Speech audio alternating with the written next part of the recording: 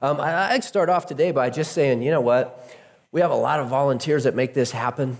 And I'm not going to try to even address like all of them. There's so many of them that give of their time, their efforts, and their energies. And I just want to say thanks. You know, sometimes there are times where you really recognize that, like, hey, our volunteers are awesome. And especially when they're gone, you're like, man, I love those people. I wish they were back, right? And so this morning was actually not an easy thing to pull off because, like, everybody has either got COVID or is quarantined for COVID or something. There's just all kinds of folks that weren't able, and we were able to piece some stuff together and get some people to jump up and step up, and they really blessed us and pulled us out of a bind. So we're just grateful for all of our volunteers. I just want to say that. If we haven't said that for a while, please just let me say thanks. And also, too, if you're looking for a spot, we always got a spot somewhere for people to serve because we just need a lot of help. And so anyway, it's kind of part of going with this. So we are going to talk about marriage. Remember, we are dealing with and kind of trying to walk our way through some of these cultural issues that are just so much in the face of the church right now. Some of the difficult things even, and we just have to have these conversations because everybody is having these conversations. And I want to have conversations from a biblical perspective. And I want to tell you that as we deal with today this concept of God's plan for marriage, I want you to know that I get it, that we have stumbled in this area. There have been struggles in this area. I want to tell you that I have all compassion and empathy because it's affected my life.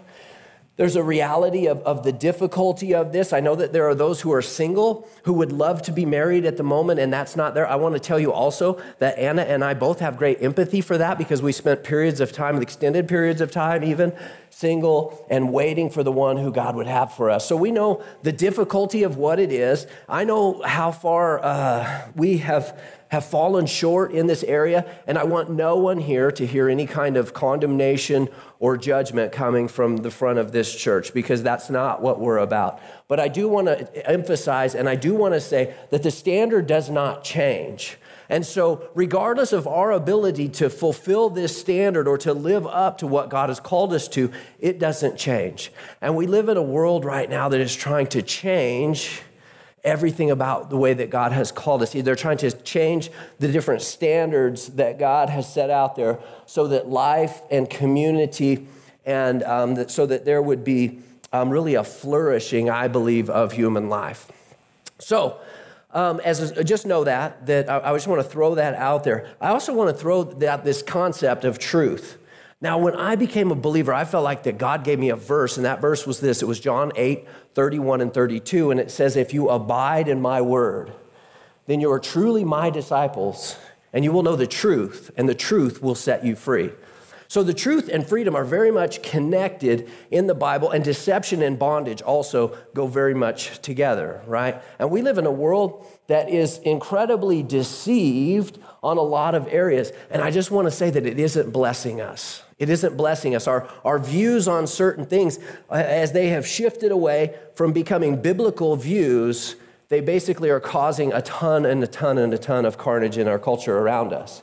And there's not a person in here today who's not affected by the carnage in our culture that is going out.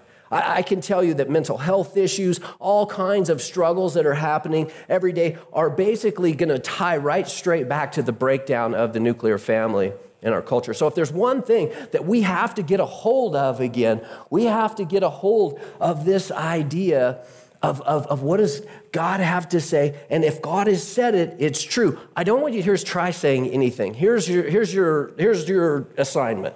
Whatever I say, you have to check up with God's word. If God's word does not match what I say, don't listen to me. Seriously. Because I'm a guy, I could make a mistake. I could misinterpret, I could see something the wrong way. I just want to tell you also, if you see something and you say, man, you got this wrong, here's what I'm going to ask out of you is scripture.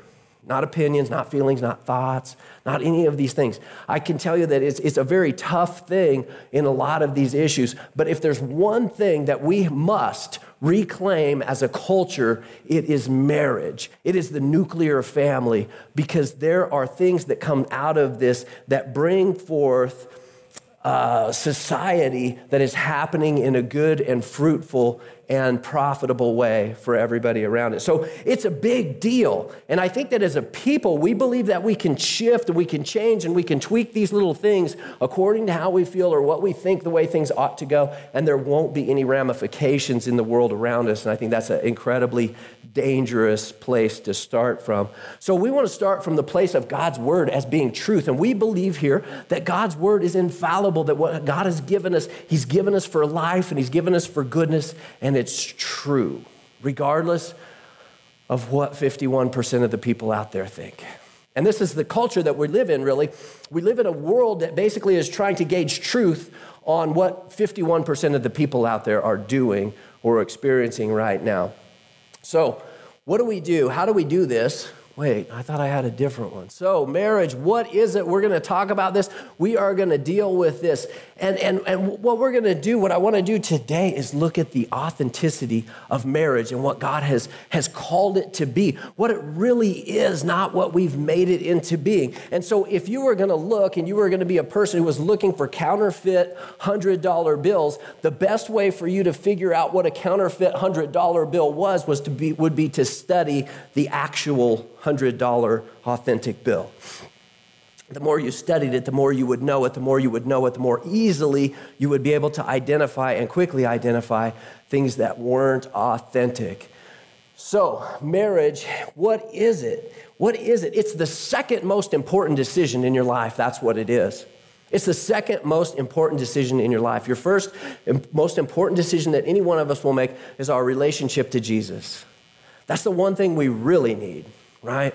But after that, who you spend the rest of your life with in a committed relationship, who you choose to have family with and enter into this covenant relationship, and we're going to talk about that, it's the second most important decision that you'll ever make in your life. And again, it comes back down to, and almost all of these issues come down to a place of origins. Where do you believe marriage came from? Is it from God? Or is it just some random social product that we came up with to legally be able to divide our stuff up when it doesn't work and legally be able to deal with children or whatever that looks like? And the Bible is very clear. It's incredibly clear that marriage is God's thing. That marriage is a much bigger thing. That as a matter of fact, we've got to remember that within marriage, there is a spiritual overtone to the world that we live in. There's a spiritual overtone to your life. There is a spiritual realm that is all around us even now and whatnot. There is one that is benevolent and there is one that is malevolent. There is one that seeks to destroy and uproot and take away the things that God has given. And then there's that which is fighting for what's true and what's right and what's good. I'm going to give you some stats for marriage here real quick. There are 2.5 million weddings per year in the U.S., okay?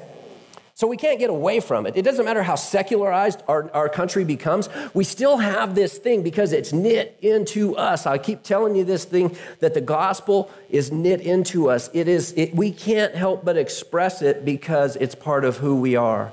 We keep marrying even though we are a secular nation because we can't not do it. Because we seek, because it's the deepest desire of the human heart to live in a forever committed relationship with another person. That's what we all long for. We're not longing to jump out and jump into this one and that one and this one and that one and then over here and then over there. That's not fulfilling, and we all know it. What we're seeking for, what we look for, even we look at it in the animal kingdom, when we see two geese, we're like, oh gosh, you know that they made for life. It's beautiful, right? It's this beautiful thing when we see that. It pulls at us, it tugs at our soul because it's part of who we are. So there are 2.5 million weddings per year in the U.S. The median age for men is 30, 28 for women. There are more Americans under 25 right now that cohabitate together than marry. 15% of those 25 to 34 live with an unmarried partner. Every 13 seconds there is a divorce. There are 780,000 divorces every year. Okay, let's see. The world around you would say that family, marriage, the nuclear family, the structure that it provides is a blip in the history of the world. That it's just part of really religious oppression. And that's how we came to be at this spot. But I'm going to show you that there's some real things that we can look at that are going to show us otherwise. I think if we really start to follow, where does this go, we'll see where it goes. You see, the Bible begins with a marriage. Adam and Eve, the two becoming one. And remember last week, we talked about the amazing thing that science has now shown us, that it's not just this, a concept of that, yeah, we know we're two, one, and Anna brings kind of a more feminine side, and I bring a more masculine side, and together we bring some stuff together, and we become a more complete whole. And that's the truth. But at the point of conception, literally, one cell from mom and one cell from dad fuse together to create a completely new human genome that has never existed before nor will ever exist again. What an amazing thing that those two literally become one at that point of co-creation with the Creator. What a thing. And that's why we talked about why we stand for life like we do, and where we come back to this idea of origins. With life, we're saying, where do you believe it started? Because if you believe that it started in a puddle of mud and it just happened to happen, then you will believe that a human being also at some certain point developmentally only becomes a human being at a certain point, right? The problem with our culture now is that we're saying that wouldn't necessarily exclude it from being a day before birth, that it wouldn't be a human, right? And so anyway, we're struggling, and our culture is struggling out there, and we've got to get back to this idea of human truth, the truth that God has given us. The Bible ends with a marriage. The wedding supper of the Lamb, it's a picture of that one day all of the believers will be together, and there will be a dinner that will represent the completion of the wedding between Jesus, the groom, and his church, the bride. What an amazing picture. See, this is why Christians say that marriage is important. Why we say that it matters. We believe because it comes from a place of theonomy, or that God has given this rule or law. Therefore, you can't legislate it away. You can't change it. You can't adapt it to be anything else, because God has prescribed it to be so.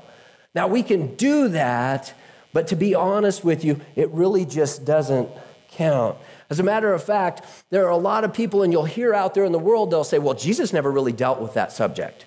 He never really dealt with marriage or what marriage looked like, or any of the different forms or struggles that we're seeing today in our culture. And I'm going to say that he did.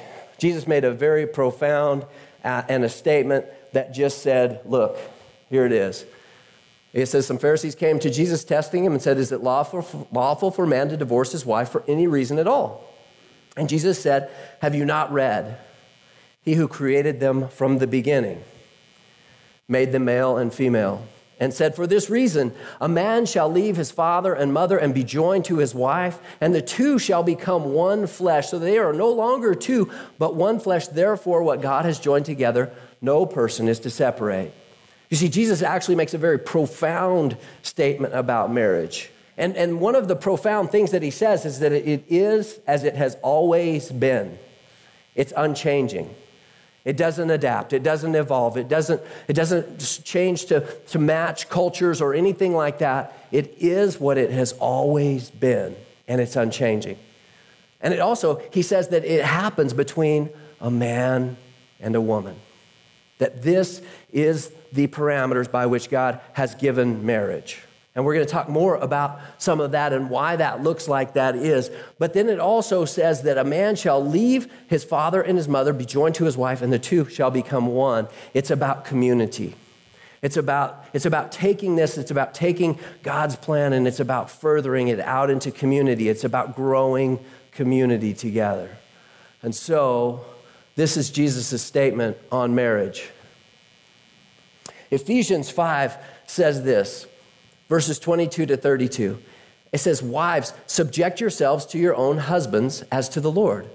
For the husband is the head of the wife, as Christ also is the head of the church, he himself being Savior of the body. But as the church is subject to Christ, so also the wives ought to be to their husbands in everything. Husbands, love your wives just as Christ also loved the church and gave himself for her, that he might sanctify her, having cleansed her by the washing of water with the word, that he might present to himself the church in all her glory, having no spot or wrinkle or any such thing, but that she would be holy and blameless. So husbands ought to love their own wives as their own bodies. He who loves his own wife loves himself, for no one ever hated his own flesh, but nourishes and cherishes it, just as Christ also does the church.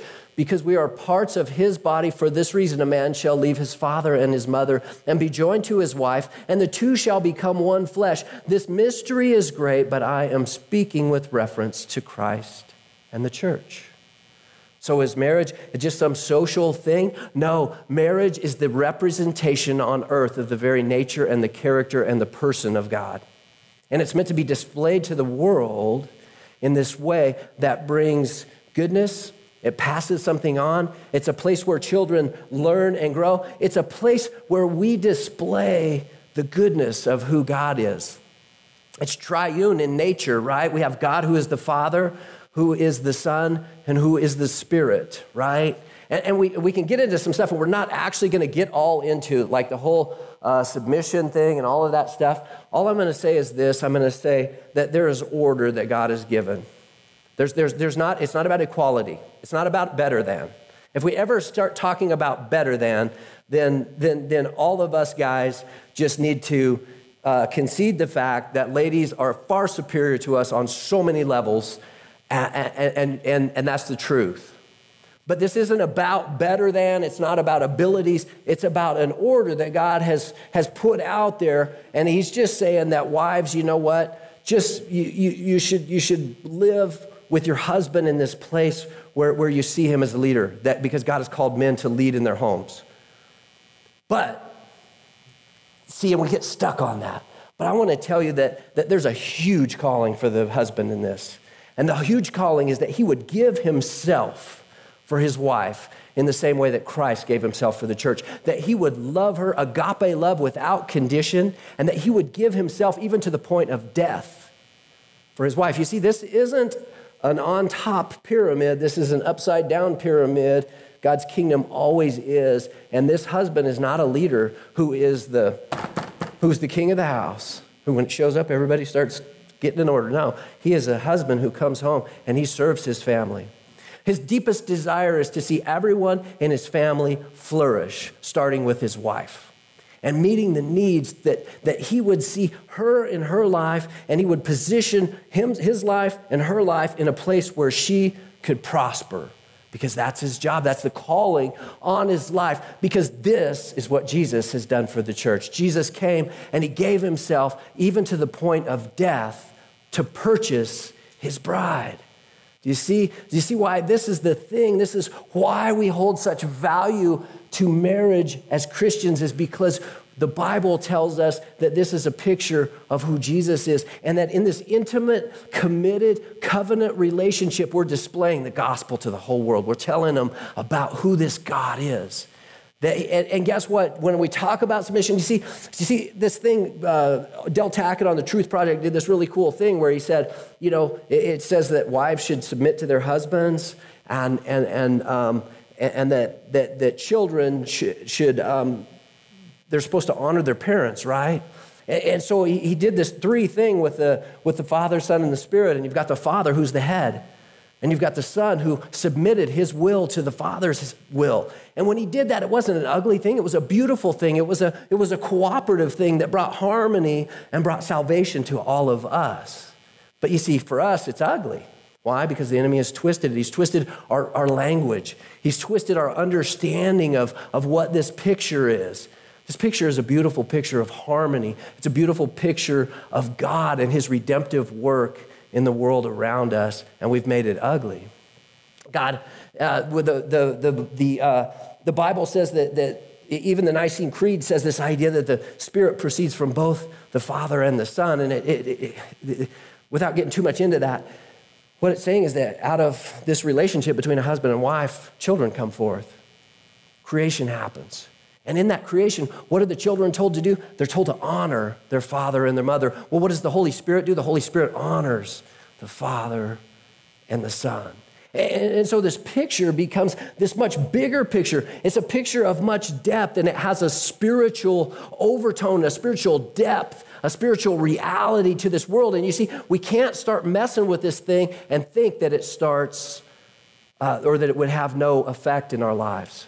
As a matter of fact, it's got incredibly profound brokenness in the world around us because of the way that we've approached this, because we've minimized it, because we've not recognized the spiritual reality and overtones of what this is. We've minimized it, and we've just made it kind of this place of limited commitment that says, hey, if it's working for me, maybe I'll stay in. And if not, hey, about 51% of them get out. It's no big deal. This isn't the picture. You see, it's sacred. This isn't a random practice. This is a sacred thing that has been given to us, and the church has to return to what is sacred. We have to begin to stand on that and say, this is sacred. It's been given by God. It's not just random. It's not just this physical thing. We can't just run around and do however we want to and think that there'll be no effects in our culture. Marriage provides for lifelong commitment and partnership. It's the security of the promise that makes the difference. It's when we say, I do. You see, there's something profoundly powerful in that awkward act that happens at a marriage ceremony, where two people stand before God and before all of their friends and witnesses and say, I'm committed to you, regardless of what happens in the future. That if we're sickness, health, for better, for worse, richer, poorer, all of those things, I'm in. I'm going to do my part. I'm going to stay. You see, this is the very nature of covenant relationship. And this is another thing that marriage displays, is the reality that God is in covenant relationship with us. Leviticus 26:44-45 says, yet in spite of this, when they are in the land of their enemies, I will not reject them, nor will I so loathe them as to destroy them, breaking my covenant with them, for I am the Lord their God, but I will remember for them the covenant with their ancestors, whom I brought out of the land of Egypt in the sight of the nations, so that I might be their God. I am the Lord. You see, the difference between a covenant and a contract is this. A contract says, I'll do my part if you do yours. If we get in a contract to make widgets, and you're making widgets for me, and your performance for widget making is acceptable, then now I need to pay you. But if you don't make enough widgets that day, you broke the contract. I'm not obligated on my end. Do you see what God is saying? He says, I'm obligated regardless. I'll do my part regardless of what you do. You fall short, you mess up, I will still hold my end of this covenant promise, of this relationship. And this is the picture of marriage. You see, the world does relationship this way. It says, look, if you perform, then I'll perform too. You meet my needs. You make me who I want you to make me be, whether it's you improve my status or my well-being, or you're hot or you're funny or you got money or whatever that looks like. You keep performing in that thing and I'll keep bringing on my end what I know you want. But the day you quit bringing that, now guess what? I'm going to begin withholding what I know you're in it for. And then people enter into these patterns of withholding and they go further and further and further apart. Do you know what the Bible says? It's an interesting context, and we're going to talk about this later too. But 1 Corinthians 7:3, 4, and 5 actually talks about sex. And do you know what? The Bible isn't prudish about that. It really isn't. We're adults, and we have to be able to talk about this. And we're going to talk about this a whole lot next week, so just know that, okay? But it actually says, you know what? You need to put your needs aside, and you need to serve the needs of your spouse. And they need to put their needs aside and serve your needs. Actually, the Bible teaches that a husband and a wife should have sex and have a lot of it. It does. It goes on to say, hey, don't withhold too long from each other or anything like that. Don't enter into patterns of withholding. Excuse me. Don't use it as a weapon. Don't use it as a means of reward. Serve each other with this gift. Because this gift is a sacred gift as well. And this gift is a gift of intimacy shared exclusively by two people that's beautiful. And so anyway, this picture is that we, as people married, we put our own needs aside and we serve the needs of our spouse. And they put their needs aside and they serve the other person's need. And guess what happens when you do that? You into a place of perpetual motion where you get your needs met, because everybody in here has needs that must be met, need to be met. You'll run out of gas if you're on your own in this deal. But if two people will do this, and give themselves to one another and wake up every day and say, how could I serve you? Then guess what? You'll have your needs all met, but it will change the perspective of how they're met. Instead of being met by a selfish perspective that says, you must perform for me, it gets met from a selfless perspective that says, I'll serve your needs and I'll meet your needs. It's drastically different. You get the same effect, but from a drastically different place, you see, and God is always trying to change our perspective on these things. He's always trying to help us with this. Jeremiah 31 talks about covenant as well. It says, behold, days are coming, declares the Lord, when I will make a new covenant with the house of Israel and with the house of Judah. Not like the covenant which I made with their fathers on the day I took them by the hand to bring them out of the land of Egypt, my covenant which they broke, although I was a husband to them, declares the Lord. For this is the covenant which I will make with the house of Israel for those days, declares the Lord. I will put my law within them and write it on their heart, and I will be their God, and they shall be my people. They will not teach again each one his neighbor and each one his brother, saying, know the Lord, for they will all know me, from the least of them to the greatest of them, declares the Lord. I will forgive their wrongdoing, and their sin I will no longer remember.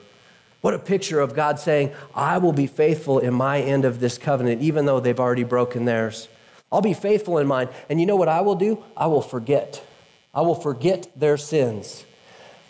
God almost always in the Bible, his remembering has to do with his actions. He remembered Noah and caused the floods to dissipate. He remembered Hannah and gave her a child. But you know what he said about our sins? He's chosen to remember them no more. They don't bring an action. They're now filled. We live now in an age of grace, an age of mercy and grace, and a place where God has said, I'm going to create a new covenant within them. Not an external law, not a bunch of laws that say don't do this, don't do that, don't do this, but a law that's written on the inside that it becomes the desire of our own hearts. How do we have that, though? We have to have that by knowing the truth. By knowing God's truth, by pursuing it, by living it out in our own lives, by recognizing the reality of this. You see, this is about spending yourself for somebody else.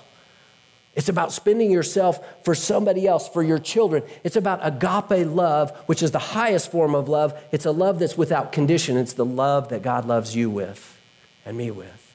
And we are given this gift to display to the world the goodness of God, and we've so mishandled it. We've so messed it up because we didn't know what truth was. You see, covenant is a transformative act that changes the way two people look at one another, the future and the community that they live in. Marriage makes you both responsible to and for another human being, and both halves of that dynamic leave each to live a more dynamic and whole life.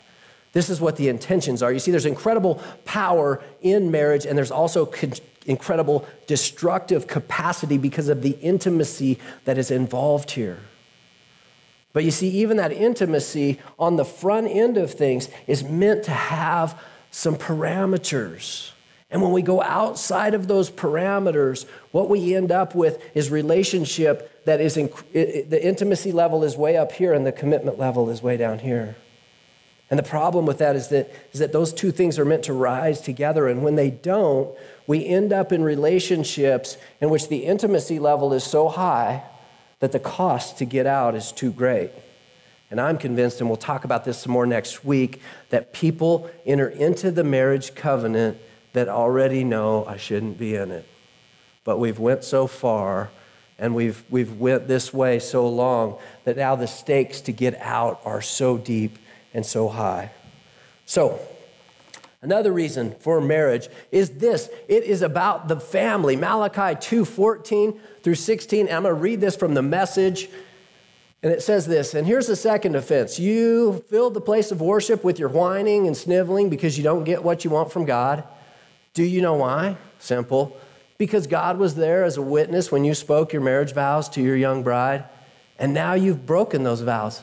Broken the faith bond with your vowed companion, your covenant wife. God, not you, made marriage.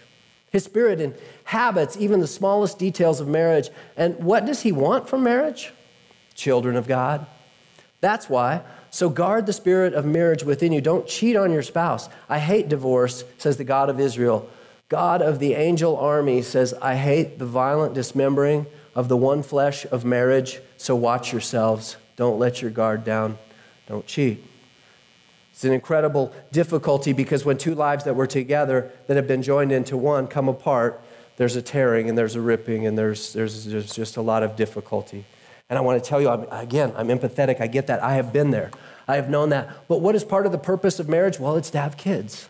It's to bring children out into the world. It's not the exclusive thing. And I want to tell you too, disclaimer, if you're struggling with that area of life too, that you're much more than that and that God still has plans and he has these, he has ways of doing these things. But his overall arching plan is that biological parents would raise their biological children. And all of the data is going to show you that when biological parents raise their biological children in a home that is peaceful and loving and focused on God, that those children time after time after time excel and do well. They just do. So it creates the nuclear family. And the world is attacking this model of the nuclear family right now in a big way. The enemy wants to tear down the nuclear family and reinvent it. We believe that somehow we can just take pieces however we want to, whichever way they fall, and like Tetris, just kind of rebuild this thing into something that will work and is good. The nuclear family is attacked by this first statement, the idea that it's just a blip brought on by religious oppression. That it's just a historical blip. It's not. It's been going on a long time. As a matter of fact, I'm going to hold this is one of the things that makes humans human, and it's a distinct thing that we have. And then also that it has no connection to the well-being of others. That it just doesn't matter. It doesn't matter. You get divorced or whatever, it doesn't matter. The kids are going to do fine. Well, I'm going to tell you that they can. They can do okay, but they cannot do without the scars that happen in that. Again, I've been there, I've seen this, I know this. I know that this is the reality. I want to read for you too, something that was actually taken out of, and I read this not because, I want to tell you first off, and this is specifically from the Black Lives Matter website, and I want to tell you that I absolutely stand on that ideal, the idea that Black Lives Matter. Of course they do. And of course, we as Christians should be all about justice and all about love and all about caring and recognizing that about equality and things like this. But I want to tell you that there's an undertone to the organization. So I can stand with the idea of Black Lives Matter. I cannot stand with the organization Black Lives Matter. And here's why, I'll tell you. And it says this comes from their, and even kind of noteworthy and a little bit worrisome, is that this came from their what we believe statement, which they've now removed from their homepage. So this was on there. It has been removed. And it says, we dismantle the patriarchal practices that requires mothers to work double shifts so that they can mother in private even as they participate in public justice work. We disrupt the Western prescribed nuclear family structure required by supporting each other's extended families and villages that collectively care for one another. Now, there are some things about that sound good, but I can tell you that what the communities that we're talking about don't need is to destroy patriarchal or the fathers or their position within the family. What those communities need is for their men to stand up and to be fathers and to be husbands and to be home and to raise children. And that is part, but see, we get to this spot where when it's not working, we say, well, that's not working, we'll discard that and we're gonna start something new. But this is what we need to do as Christians. We've got to say, this isn't working, we admit that, but we've got to get back to what God has said. We've got to get back to what is true and what is right. And so this idea that we're going to disrupt the nuclear family structure is an incredibly dangerous thing. You know, another thing that biological parents give to kids is identity. And anybody, and I'll tell you that, people who are adopted, and adoption is an amazing thing, and it's part of God's plan as well, and it's a picture of that. But adoption and those who are adopted generally struggle with biological identity. Who am I? Where do I come from? Do people care? Why did this happen? You see, there's great B plans and there's wonderful parents that step into that role and adopt, and that's a beautiful thing. But we just have to know that the A plan still is the A plan. And we can't get away from that. The other thing that moms and dads do is they model life. They model life to children. They model marriage and relationships to their kids. This is part of what you're doing. You're modeling life to your kids. You're teaching them what life is about, what it's like to be a father, what it's like to be a mother. And only a mom and a dad can really do that. For either sex, for either kid, male or female. Two men cannot bring the feminine aspect of what it is to raise a child. Two women cannot bring the masculine aspect of what it is to raise a child, or the things that either a young man or a young woman need to know about that. You see, your kids they'll experiment, they'll learn that, they'll watch and have a relationship modeled to them. They'll see how to do this, how to do disputes, how to do the arguments, how to live within that relationship. And we can't reinvent that into something different and think that there will have no effects in the world around us. It's just not. There's just going to be aspects of that relationship that just aren't there. Only a mother and a father can provide the balanced information that every one of us needs to navigate life. Children raised outside of an intact marriage are more likely to live in poverty, experience abuse, fail and drop out of school, use drugs and alcohol, have premature sexual activity, become teen parents. They have a greater chance in their lives for divorce, suicide, mental illness, physical illness, commit crime, go to jail, and have less successful careers. The world says that you would live a happier life divorced, while in actuality, married people live longer, healthier, happier, and more affluent lives. Some of the benefits of marriage are it's safer.